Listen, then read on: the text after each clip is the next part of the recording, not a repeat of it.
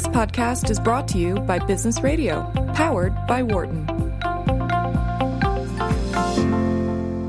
From the campus of the University of Pennsylvania Wharton School, this is Leadership in Action on Business Radio, powered by the Wharton School. Here is Professor Mike Useem, Jeffrey Klein, and Anne Greenhall. Welcome to Leadership in Action on Business Radio, powered by the Wharton School. I'm Anne Greenhall, Deputy Director of the Anne and John McNulty Leadership Program here at Wharton. And tonight I am joined by my dear colleagues and co-host Jeff Klein, who is the Executive Director, and Mike Useem, who is the Director of the Center for Leadership and Change Management at Wharton. Hello, Anne. How are you, Mike? Great. Good to be here with you tonight. Very good. So great to have you. Jeff, how are you tonight? I'm great. In the first hour, we have our guest, Stanley Silverman, a nationally syndicated writer on leadership and corporate governance, who is here in the studio. So we will speak with Stanley in just a moment. And we're going to talk about why change can be good if it's handled properly. We can also talk, Mike, about a subject that I know is dear to your heart, and that's about boards of directors and how they should respond when allegations of harassment, sexual or otherwise, come to light. So we had lunch at the Union League and talked about a subject dear to our hearts here, and that was leadership, because Stan is a retired CEO who now has begun a journalistic career. So, Stan, maybe tell us a little bit about what you're working on in your writing that you're doing now. Well, I'm actually in my third career. My first, my first career was rising up through my previous company, PQ Corporation, reaching the level of CEO for 5 years, going through 11 jobs, never thinking I would stay, but I kept on being promoted and given more money, so I stayed. And we took the company through the time I was there from a small commodity chemicals company operating in three countries, the U.S., Mexico, and Canada, to a worldwide organization that operated in 19 countries with 58 plants, with really three core businesses. So we expanded the business quite a bit. And then it was sold in February of 2005, and I stepped down as CEO, and I served on a number of boards, 3 publics, private equity, private companies, trade associations, educational institutions. I'm now vice chair of the board of Drexel University, and I serve on 2 other boards, which are schools. And 3.5 years ago, after serving for 3 years as chairman of the board of the College of Medicine at Drexel, I got somewhat, not bored, but I needed a new challenge.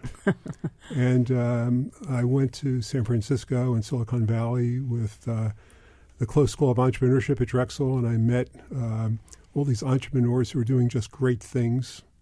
We visited Apple, eBay, PayPal. We had 16 students with us, and I'm flying back on the red-eye thinking, I've got to do something which keeps up with these young people.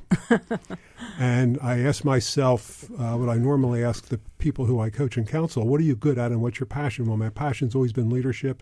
I've always been a pretty good writer as an engineer, which is kind of strange, a strange skill. So I started writing on leadership. I knew the publisher of the Business Journal in Philadelphia at the time, and I asked her if she would like somebody like me to write for her and for her paper. She said, well, let's see. I had 15 articles up on LinkedIn. She looked at them. She came back and said, I need to introduce you to Craig Eye, the editor-in-chief. And he makes the final decision of what gets in. And to make a long story short, he let me start to write. I did that for about 2 years, and then I got promoted to be nationally syndicated by the corporation, by the corporate office. And that's what I've been doing now for the past 15 months. So I'm in 43 Business Journal papers around the country every week. Stan, can I sum that up with one word? What's that? Awesome. It is. Oh, thank you. I was going to say, wow. Well, That's my right. wife would describe it as being a AAA personality, never sitting still to do anything. Yeah. No, but I really can't. So. Yeah. Well, I'll have a follow-up question, but then I'll hand the baton here to Jeff. So I found your schedule awesome when you shared that with me. Would you just, how do you go about this writing process? Well, I write once a week. Actually, they said you could write once a month. I said, I'm not going to write once a month. I'm not going to be established as a thought leader in leadership if I write once a month. He said, well, nobody writes once a week unless you work here, and then you write every day, and you got a ton of other stuff you're doing. So What I do, my deadline is really 6 a.m. Monday morning. I have to have my article submitted. I have my own editors who go through it, and we go through 2 iterations, maybe 3, but normally 2. And my editor, my corporate editor, will have it published Tuesday morning in the business journals across the country. I put it up on my website by 1 o'clock. And by about 2 o'clock, I start getting emails from all over the country and world, either saying this is great or you're just absolutely crazy at what you wrote. And I try to answer every single one. So if somebody takes the time to write to me, I will answer them. That's great. Usually within 2 days. But then I have to start writing my next article. And so I usually start Wednesday morning. I submit it for editing to my 2 editors by Thursday night. We finish it up Friday night or maybe Saturday morning, and then I sit on it for a couple of days just thinking about it. And it's never failed. I'm up to, I guess I'm over 200 articles total, but 175 with the Business Journal. Wow. Monday morning, I always read it again, and I always make changes. Unedited, so I'm really careful. But it's amazing what you think about when you're up at 5 in the morning looking at something that you've worked on for the past week. Why did I write it this way? So you change it. So whatever goes out is it's perfect as I can get it, because it's out there forever till the end of time, and you have to stand by it. And I do. Everything I write. So great. Jeff. Stan, that has personal meaning for me. I actually... You're a writer, right? I started my career as a journalist. You're a writer. And maybe one day at the end we'll get back. This is the holding pattern right now. So we do radio now. So, but... You know, and for me, I guess journalism was always the power of the story, right? And the different perspectives on that story and the way that you can bring things together. As we think about your story, I want to take you back to maybe a younger Stan and with a question that we ask almost all of our guests here. If we were able to go back and talk to 14 or 15-year-old Stan. Did he anticipate the career that you were just describing with Anne? Well, you never really anticipate a career. You really never know what the future is going to bring you. Yeah. I don't know what the future is going to bring for me next year or even in 2 or 3 months or next week. But I had a couple of things that were in my mind. I always wanted to be an engineer. Okay. And I have a couple of stories at the age of 12 and 13, which today would probably land me in Leavenworth because of the environment we're in. I don't know if I can say that on air. Yeah, maybe I think you can. So I'll get back to that in a minute. Yeah. So I've always been interested in science. I always ask a ton of questions. I never believe anything that somebody tells me unless I kind of confirm it.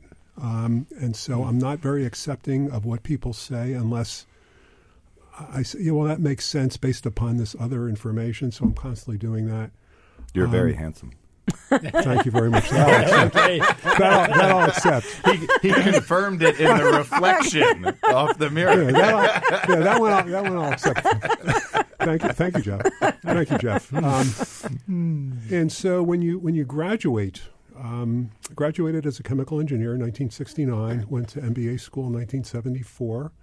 Wow. I took the hard route. I could have taken a couple of seminar courses, but I decided to write a thesis. I developed a Monte Carlo simulation for an investment analysis, which I guess if you're an engineer or finance guy, that's kind of what you do. But it was right up my alley being an engineer. It took 2 years. We actually used that model in my company to make investment decisions. So I was practicing with it and getting real-life experience. Wow. And that really... I still use that experience today in terms of making decisions. And Stan, could I just ask you to say a couple words about what a Monte Carlo simulation is? That's right. Not all. I'm sorry. Yeah, Monte Carlo simulation is, for example, let's assume that the capital cost. Let's use a better example. Let's assume that your sales in years 1, 2, and 3 are going to be whatever number you want to pick. Well, that's a point. Usually there's a probability distribution around that assumption. And so therefore, you rather than input to an IRR calculation, internal rate of return, so I'll try to get rid of the jargon, internal rate of return, you put in a probability distribution. And so maybe there's 40 or 50 or 60 assumptions. Right. You can put all of it in as a probability distribution, and then you run a couple thousand simulations by using random numbers, picking with values, and you get a probabilistic curve that, for example, the project has a 50% probability of exceeding a 20% return, and maybe a 10% probability it's going to exceed a 25% return, and maybe there's going to be a 20% return that's going to dip below the cost of capital. And so the board who makes the final decision has better data to make judgments on whether or not they want to proceed based upon the risk that this project presents. And that's what I did. That's what I did. Yeah. So very good. How about before we continue that thread, just let me remind everyone that this is Leadership in Action. I'm Anne Greenhall. I'm here with Jeff Klein and Mike Useem, and our guest, Stan Silverman, who is now founder and CEO of Silverman Leadership. Okay, now, but Jeff, you were asking a good question. Did you imagine that you would, the future? And Stan, you said you can never be quite sure, but there were certain things that you were interested in. I had 2 goals in life. Yeah. And so I didn't have 50 goals. I didn't have a goal every year, or this has to be my 5th year goal, because it's never going to work out the way you put it down on paper. I had 2 goals. The first goal was I wanted to run a P&L. I wanted to be a business unit leader responsible for a profit and loss statement and make decisions necessary to meet goals for the profit and loss statement, to grow my business, to develop technology and R&D, commercialize it, open up new markets, but run a P&L, be the business manager that ran that P&L. I had that opportunity when I was promoted to be president of our Canadian company, National Silicates Limited, at the age of 37, moved to Toronto, and for 3 years I ran a P&L. After that, after 3 years, I was promoted back to be worldwide general manager for Industrial Chemicals Group, which has 65% of the company's revenues under me. And at that point, I wanted to be CEO. The only 2 goals I had: run a P&L, be the CEO. And so that gives you a lot of flexibility on how you're going to get there. And I got there for a very circuitous route. I never turned down an assignment. Always was out of my comfort zone. Sometimes I failed, but I picked myself the next morning and I went back in and I kept moving forward. And so one of the things I coach students on, and I coach a lot of students on their careers, is you always have to be out of your comfort zone. You always have to be a person that views the world full of possibilities and opportunities, and not the type of person that sees limitations and scarcity, because you'll never get anywhere if you're that second type of person. So you always want to move forward. And I'm the keynote speaker at the College of Medicine graduation at Drexel University each year. I've done it for 6 years. And that's the message I give to the students. If you want to do the same thing every day for the rest of your life, rest of your career for 45 years, if you want to do that, that's fine. But if you want to advance and make a difference in this world, zigzag, take a risk, get out there and get it done. And then someday maybe you're going to be standing up here giving a speech to the graduating class like I am, an engineer. So how's an engineer become chairman of the board of the College of Medicine? Well, you zigzag your career. Zigs and zags. And then you're asked to be chairman of the College of Medicine. So that's how I did it. So I wouldn't change a thing. So great. Obviously.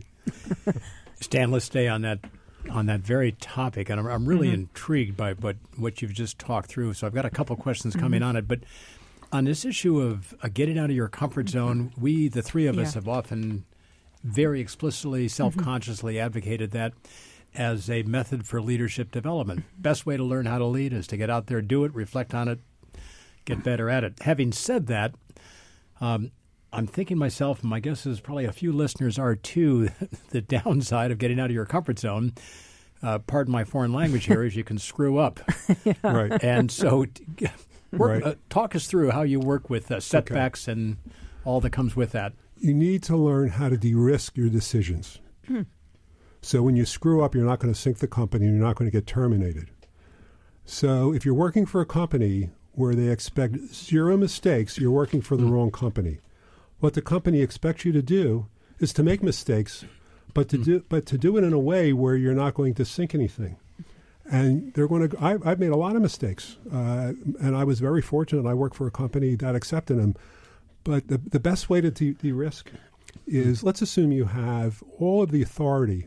you need to make a decision. That's part of your authority.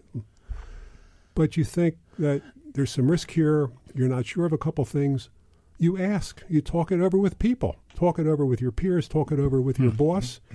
And that's a strength.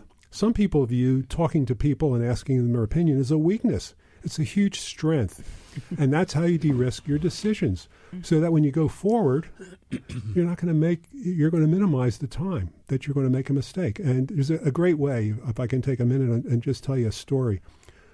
And so when I was COO of my company, Chief Operating Officer, my boss, the CEO, wouldn't actually listen to ideas. You talk with him, and you kind of get shut down. Well, that's not going to work. So I started writing a memo. So he'd come in and say, "Well, that's really good." I mean, so we accepted it. When I became CEO, I decided to change that cultural norm. And so let's assume Bill Jones, the guy who ran our chemicals business, would come into me and say, "Well, I've been thinking about this. What do you think?" And I would say, "Well, I think maybe we should go direction A." If he comes back and says, "I think we should go direction B," how I respond to him will forever set the dialogue between the two of us. Mm-hmm. I want to say, and I do say, "Well, why do you think we should go direction B?" And we debate A versus B. We beat one up against the other. We bring in other people. We do it for an hour. We do it for a day. We do it for a week. And at the end of that conversation, one of three things will happen. I sustain A, but thank him for B, because I even feel better about A right now because we really tested it against the alternative. Yeah. Or I would say, I think B is really good. Thank you. We're going to go B. And now he feels great that he changed the CEO's mind. But more often than not, over the 5 years I was CEO, we would find direction C better than A and B only because we debated it. Mm-hmm. And I would debate as an equal. We rarely made a mistake. We rarely made a mistake when that occurred. So that de-risks your decision-making. That de-risks your decision-making. When you debate things, you talk it out. And I had general managers and presidents of businesses all over the world. I'd have them in my face all the time, screaming at me they needed resources for this or that. I wouldn't shut them down. I would listen. I said, "Well, justify it, and maybe I'll give it to you. And if you can't justify it, we're not going to give it to you." And so sometimes they got what they needed, and sometimes I held firm. I said, "No, come back with a better case." We grew the company in those 5 years very, very significantly, both top line and bottom line. And so the CEO needs to deal with their people as equals. If there's a power differential, you're not going to get the kind of dialogue you need. You're not going to get the kind of dialogue you need.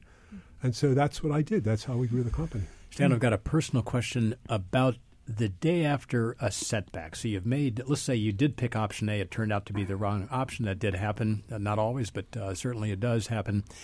And I can visualize you the next morning. You get out of bed, you have a cup of coffee, and you go to work, as opposed to hiding under the covers for the rest of the day. So talk a little bit about your... Well, you feel bad. Right. Everybody makes the wrong decision, feels bad. But you have to face it. You acknowledge it. You take responsibility for it, and you move on. You take responsibility for your mistakes and move on. First of all, it generates trust within your organization. If you don't have trust within your organization, nothing's going to get done. Absolutely nothing.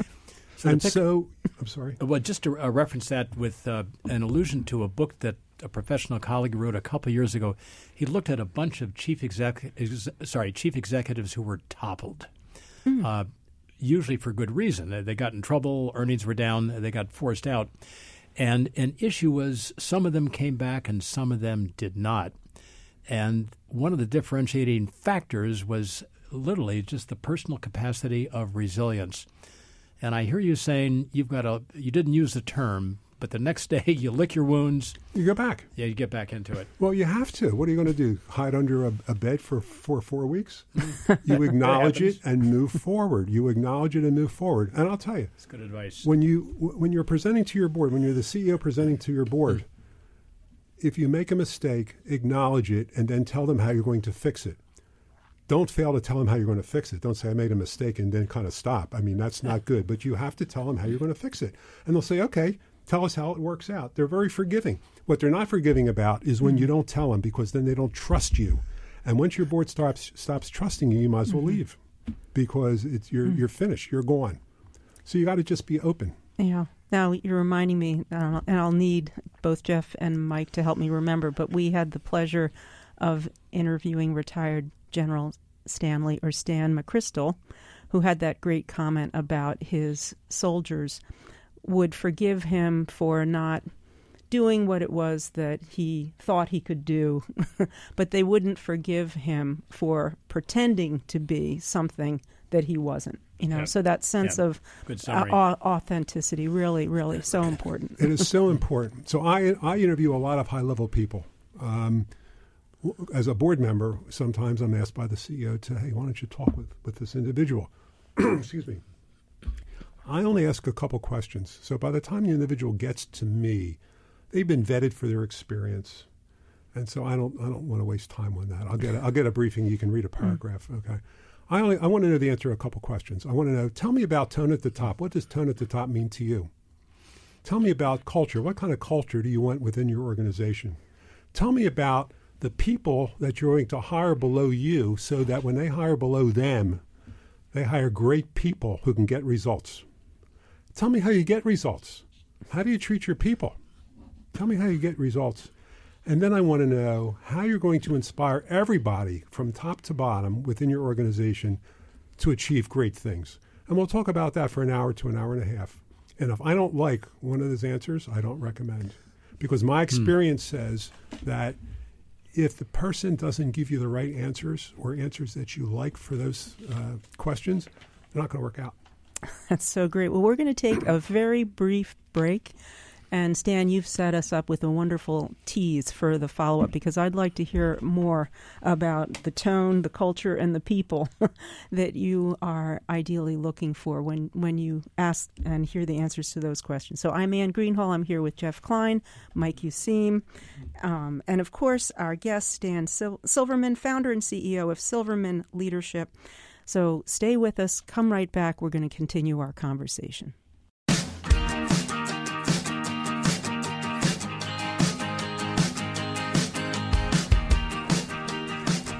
Welcome back to Leadership in Action on Sirius XM Business Radio, powered by the Wharton School, Channel 111. I'm Ann Greenhall. I'm here with Jeff Klein and Mike Useem, and we have the pleasure tonight to talk with Stan Silverman, founder and CEO of Silverman Leadership. We've been talking about Stan's careers. He's had 3, and we were talking just now about his career as a CEO. And before the break, Stan, you made a wonderful comment about the way that you interview people who are interested in serving on boards. And you're interested in their comments about what kind of tone they like to set at the top, what kind of culture do they want to establish, and what kind of people would they like to surround themselves with. So I just would be curious if you can give an example, no need to name names, but maybe of a conversation that went awry in that regard, where you knew very promptly that this person was not the right fit. Well, let me go back to a time when I was a guest lecturer, and the school should remain nameless. Okay. But a student raised their hand. It was an executive MBA class. And I was talking about the need to follow the laws of the land in which you operate around the world.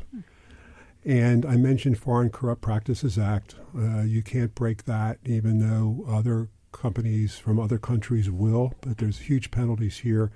Plus, there's a huge reputational risk, especially given today's social media, that you just can't do that. And so one student popped his hand up and said, well, if I don't break the law, I can't meet my results. I rolled my eyeballs and I said, whoa.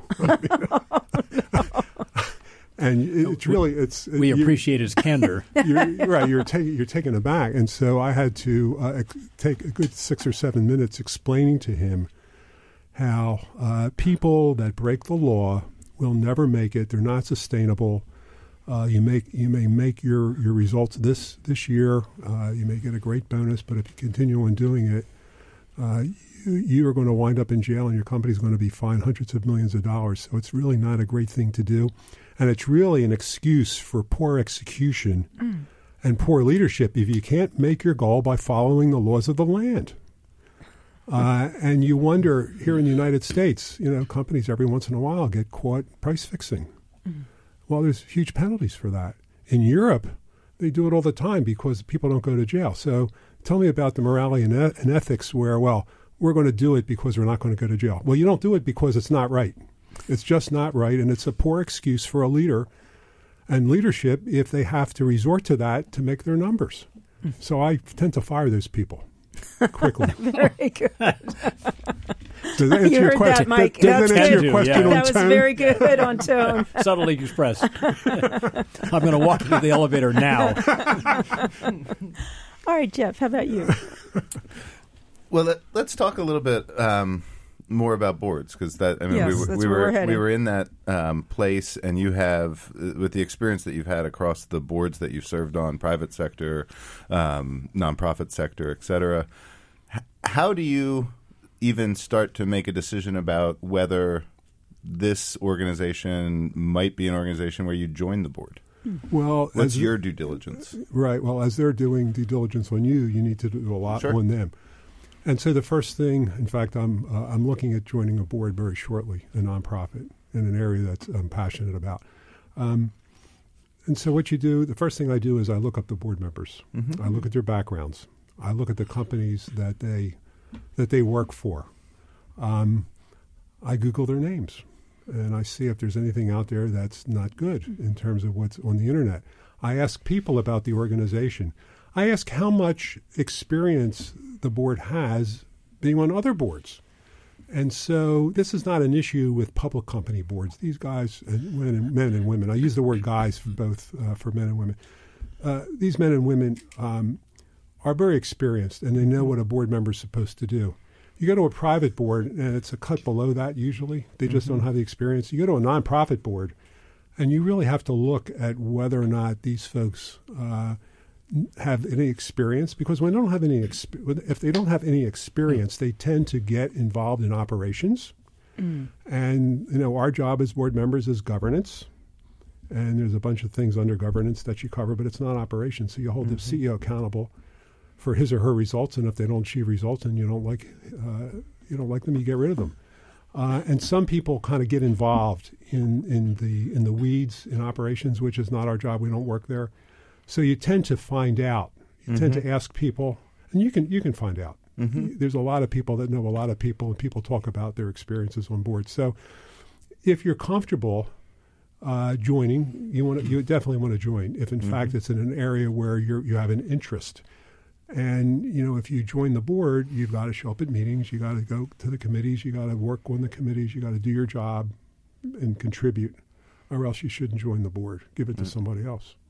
Well, and then I want to ask the question a little bit the other way. If for one of our listeners, if they are sitting at home in the car and saying to themselves, well, board membership has always been part of my career plans. How would you recommend to someone to start building that kind of experience or portfolio? They need to network. Okay.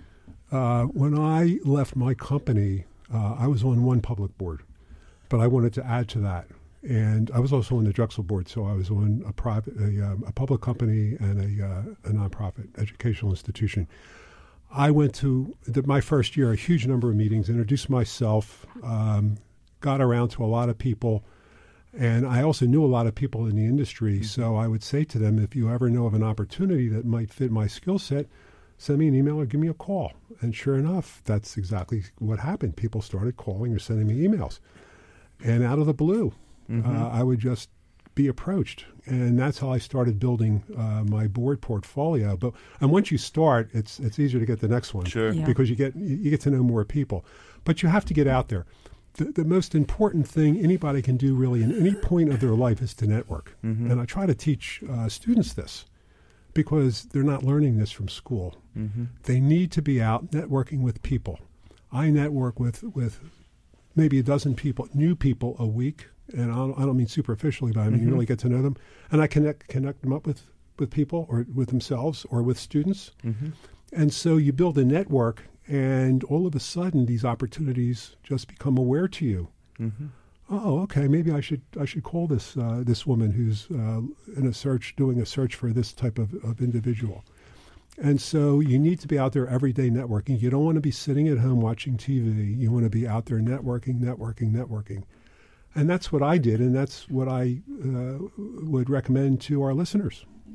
Well, and if we go back to before you were a member of a public board and involved in Drexel, what were, I know networking will be a part of this for sure, but what were some of those initial steps that you were able to take to say, well, I might not have the experience, but I know this is the part of the evolution You get to know people in your industry. And if you're in an industry and you're there for a while, you naturally get to know your customers, your suppliers, your competitors. You go to trade association meetings. You work on committees, even at a low level, and that's your entree. That's usually the entree is you're going to get it on a committee and you're going to do work. And then you do good work, and then you rise up slowly, and then you're asked to chair other things. Oh, would you chair this one? Okay, so now you're a chairman. Then you get to know other people, and you slowly build your portfolio of the people you know within your industry. And then when you leave your industry, when you leave the company, that's part of your base, and you move forward from there. You just keep building. Great. So you start with those strong ties and and don't be afraid to do the grunt work for a committee, for a trade association committee, because that's where you meet a lot of people. That's great. Stan, I've got a question about networking when the chance of intimidation or the feel of intimidation is very strong. And I'll make it very tangible. You walk into a room, 100 people are there. They all seem to know each other. They're in big discussions about whatever. There you are. You don't know a soul. So take it from there. That's a group you want to network with, but you've got no opening. Well, you pick a twosome or a threesome, and you go up and say, I'm Stan Silverman. I work for PQ Corporation. How are you? And if you can't break into the group, you do it again, and then you do it again, and you'll get in. And that's what you do. And then other people join the group, and other people leave the group. But you can't. It's like when you fail on something, you go back and do it again. You're not going to continue to fail. You have to do this. You have to do this. Giving life to the adage you offered up at the first, which is get out of your comfort zone. That is getting out of your comfort zone. A lot of people feel a lot of discomfort. Stan, just to shift a little bit here, as you have watched people in nonprofit boards, private sector boards, serve well as a board member or not, what do you think defines a really good member of a board, whether for-profit or nonprofit? That's a very good question, Mike. Somebody that takes their job seriously, somebody that's involved with the organization and gets to know the issues that the organization has, participates in the strategy moving the organization forward, understands the impediments and the obstacles that organization needs to climb, and contributes to the path which leads around those obstacles. And just immerses themselves in the very beginning to learn. I mean, just to learn. Meets people in the organization.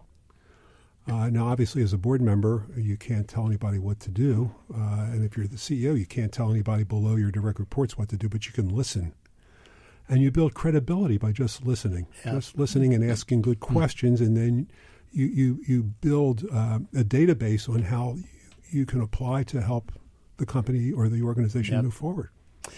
Let me shift gears very quickly, then hand the baton back to Ann. Boards are there to govern and obviously not to manage. That's the very definition of why they're on the board. Having said that, are there circumstances where personnel questions ought to indeed come up to the board? So, for example, given our current debate or the current attention that for the spotlight we've got on sexual harassment in the workplace, is this something that should be dealt with by senior management with the board not kind of in the room, or is this something for the board to take notice? That's a great question, and I'm glad you asked it, Mike. So let's take what's happened at Wells Fargo or at Uber. And we can go on and on. We can talk about Volkswagen. So let's take Wells Fargo, okay? So here you have a situation where for 5 years, the head of community banking was giving unreasonable goals to the folks at the branches. And they had so much pressure that they were opening up false accounts. I think the latest count is 2.3 million. I've written a couple articles on this, but I think 2.3 million is the latest. Can you imagine? They've opened up 2.3 million phony accounts. Stunning. And so some of these folks use the ethics hotline at Wells Fargo to report, which is what they should do. Public company, it goes right to the audit committee. And thank God we have hotlines. And as it turns out, and we still don't know what the board did with it, but some of the people that use the hotline to report these this fraud were fired. And I think it was CNN Money. I'm not sure, so don't quote me on that. There was a reporter that kind of dug this out and actually reported on it as an investigative reporter. And in fact, it was confirmed by the bank a year later that, yes, some of these people were fired. My God, you're firing people reporting fraud up through the hotline to the board? What did the board do? Those people who fired can go to jail. This is a federal offense. This is a federal offense. You can't fire people for using the hotline reporting fraud. And so I'd like to know what the Wells Fargo board did in the 5 years that this occurred. So John Stumpf, the CEO, goes to the board and says, we have a problem. This is the problem. And the board says, okay, John, fix it. And John says, I will. A year later, he comes back and says, it's not fixed. For 5 years, it went on. If I was the CEO of Wells Fargo, I expect to be terminated, probably in year 2, because I didn't fix it. Yeah. I mean, I would feel I should be terminated because you didn't fix it. This is a huge bank. Okay, and then he's cross-examined in Congress. And actually didn't do very well. And eventually the board fired John. They asked him to resign. But where was the board? Where was the board? So any board I sit on, I want to know how you're going to fix it. I want to know how you're going to fix it. And God forbid I should hear that people are being fired for reporting fraud on the hotline. I mean, you can imagine my action then as a board member. Kind of a very tangible follow-on that. To put a couple words on what you said, the tone at the top, the board has to set the tone. The board is responsible for integrity. And then with that as a general principle, translate that on the ground of how you as a board member would help the company, the top executives appreciate those principles. Well, I used to work for a tyrant. I actually read an article about my tyrant. I wanted to call him a terrorist, but Craig I, who was the editor of Philadelphia Business Journal, said, you can't use that word because of what's happening around the world. I said, well, Craig, what should I call him? He said, call him a tyrant. So I worked for this tyrant. And he literally destroyed a large operating division of my company. People would not make decisions. They were scared. They were shell-shocked. I got promoted from under him when I went to Canada at 37 to be president of our Canadian company. I come back now as president of the worldwide chemicals business, and he reports to me, and I fire him. I fire him. Done, and done. Yeah, and I found the very, very best leader within the company to head that division as vice president, general manager. And it took him probably a year to turn these people around where they were no longer afraid to make decisions.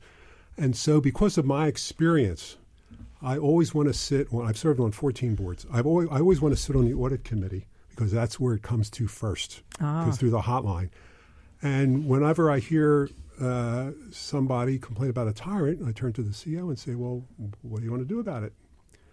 And usually the answer is we're going to investigate it, and then we're going to figure out what the action should be. I said, okay, report it back out at the next meeting. I want to know what the CEO, what the senior leadership is going to do about tyrants, because nobody should have to work for a tyrant. A lot of people quit. I stayed. Had I left, I almost got fired a couple times. Had I been fired or had I left, the company would have been deprived of a future CEO that took earnings a huge amount up during the terrible years of 9/11 and the recession of 2002. And so because of my personal experience, I don't want tyrants in the companies that I'm on the board of, and I'm pretty tough about that. That's great, Stan. Well, first, I want you to know it was Matt Egan, CNN Money, who was the one who reported. Yes, look that up. Thanks to our producer. Thanks to our producer. And let me remind everyone that you are listening to Leadership in Action.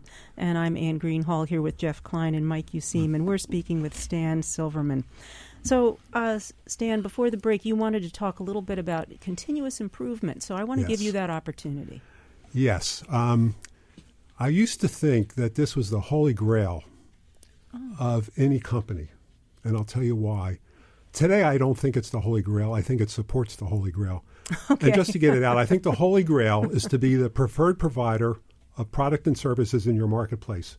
So you're the company that everybody wants to go to. And then we can talk about how you become the preferred provider. Okay. But let's kind of put that aside for a moment. And so I'm now president of our Canadian company. We had the opportunity to build a small production unit for the pulp and paper industry in Whitecourt, Alberta. And it was a very small customer at the time, but the market was growing, and so we had to be up there. And so we designed the plant like we normally do it. We had like a 12% IRR, which is internal rate of return for those folks that don't know what that is. And so the cost of money was like just around that number, and you don't want to take a project to the board with a low return. So I'm talking to my CEO, and I'm saying, Paul, I don't really know how we're going to do this. He says, well, why don't you go back and work on this thing? How many people do you have working at that plant? I said, well, 5 people, which is the normal number we have all over the world. He says, can you run it with 0 people? I said, what? He said, can you run it with 0 people? I said, no. Okay, we'll get to that. Can you run it with 1 person? I said, no. He said, we'll talk about that in a minute. Can you run it with 2 people? I said, well, theoretically, I guess we could, but we'd have to design everything. He says, go back with your guys, with your team, your production, your engineers, design the plant, take everything out of the capital that was in there, to really skinny it down, think about every part of the process, and design it to run on 2 people and come and see me in 2 weeks. So I flew up to Toronto that night, met with my guys, and the next morning, and we got the return up to 22% by redesigning the process, not using technology that we didn't know anything about, but existed in pockets around the world. So we never really challenged our paradigms on how you would build what we now call the ideal plant. So the ideal plant operated with 2 people. There was so much controversy within the company about going to the board with the economics on 2 people. We put a 3rd person in to kind of calm people down. We started the plant up with 2 people, first shift and second shift. And so 1 man on each shift, 1 person on each shift, with a huge amount of technology support, IT support. And guess what? It worked perfectly. We added the 3rd person when we added the 3rd shift. And over 10 years, the IRR of that plant was something like 31%. It was the highest IRR of any unit. So I learned that you can move forward on it, but you need to continuously improve your processes. You need to challenge everything. You need to challenge every paradigm. And whenever you're spending money on a facility, you need to move it in the direction of what we would call the ideal plant. And so you're never going to get there unless you build something brand new. But the first month it's operating, there's something new. So that's for the next plant. And that's how you move your technology forward. And you get everybody involved, and you empower them in every department, every plant, to move their technology forward and to save money. So we would empower our hourly people. So our plant managers and supervisors would become coaches and counselors.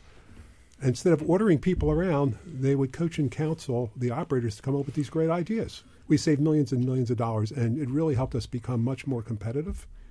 And so we went out and got more business because we were more competitive, and we put more money on the bottom line. So continuous improvement is just a key. And I tell the students that I coach and counsel, when you go for a job, talk about continuous improvement. I can guarantee nobody else applying for this job is going to do that. They're not going to do that. So you need to read my articles and tell them exactly what I have in my articles. You'll get the job. I guarantee it. And it's true. That's great. Jeff, do you have a follow-up? I do. I love the notion of continuous improvement because it's rooted in learning fundamentally, yeah. right? And that's something we talk a lot about on this show, and always interested in how leaders continued to learn, right? And I know that you started out at the beginning of the hour and you said I always want to be outside my comfort zone, right? And that's one source of learning for sure. We talk often about mentors and the roles that they play, as well as formal education programs at different points in your career. So I just wonder, as you look back Were there mentors? Were there other formal educational things that you were doing which you feel like really had an impact? Yeah, there were a number of them, depending on where I was in my career.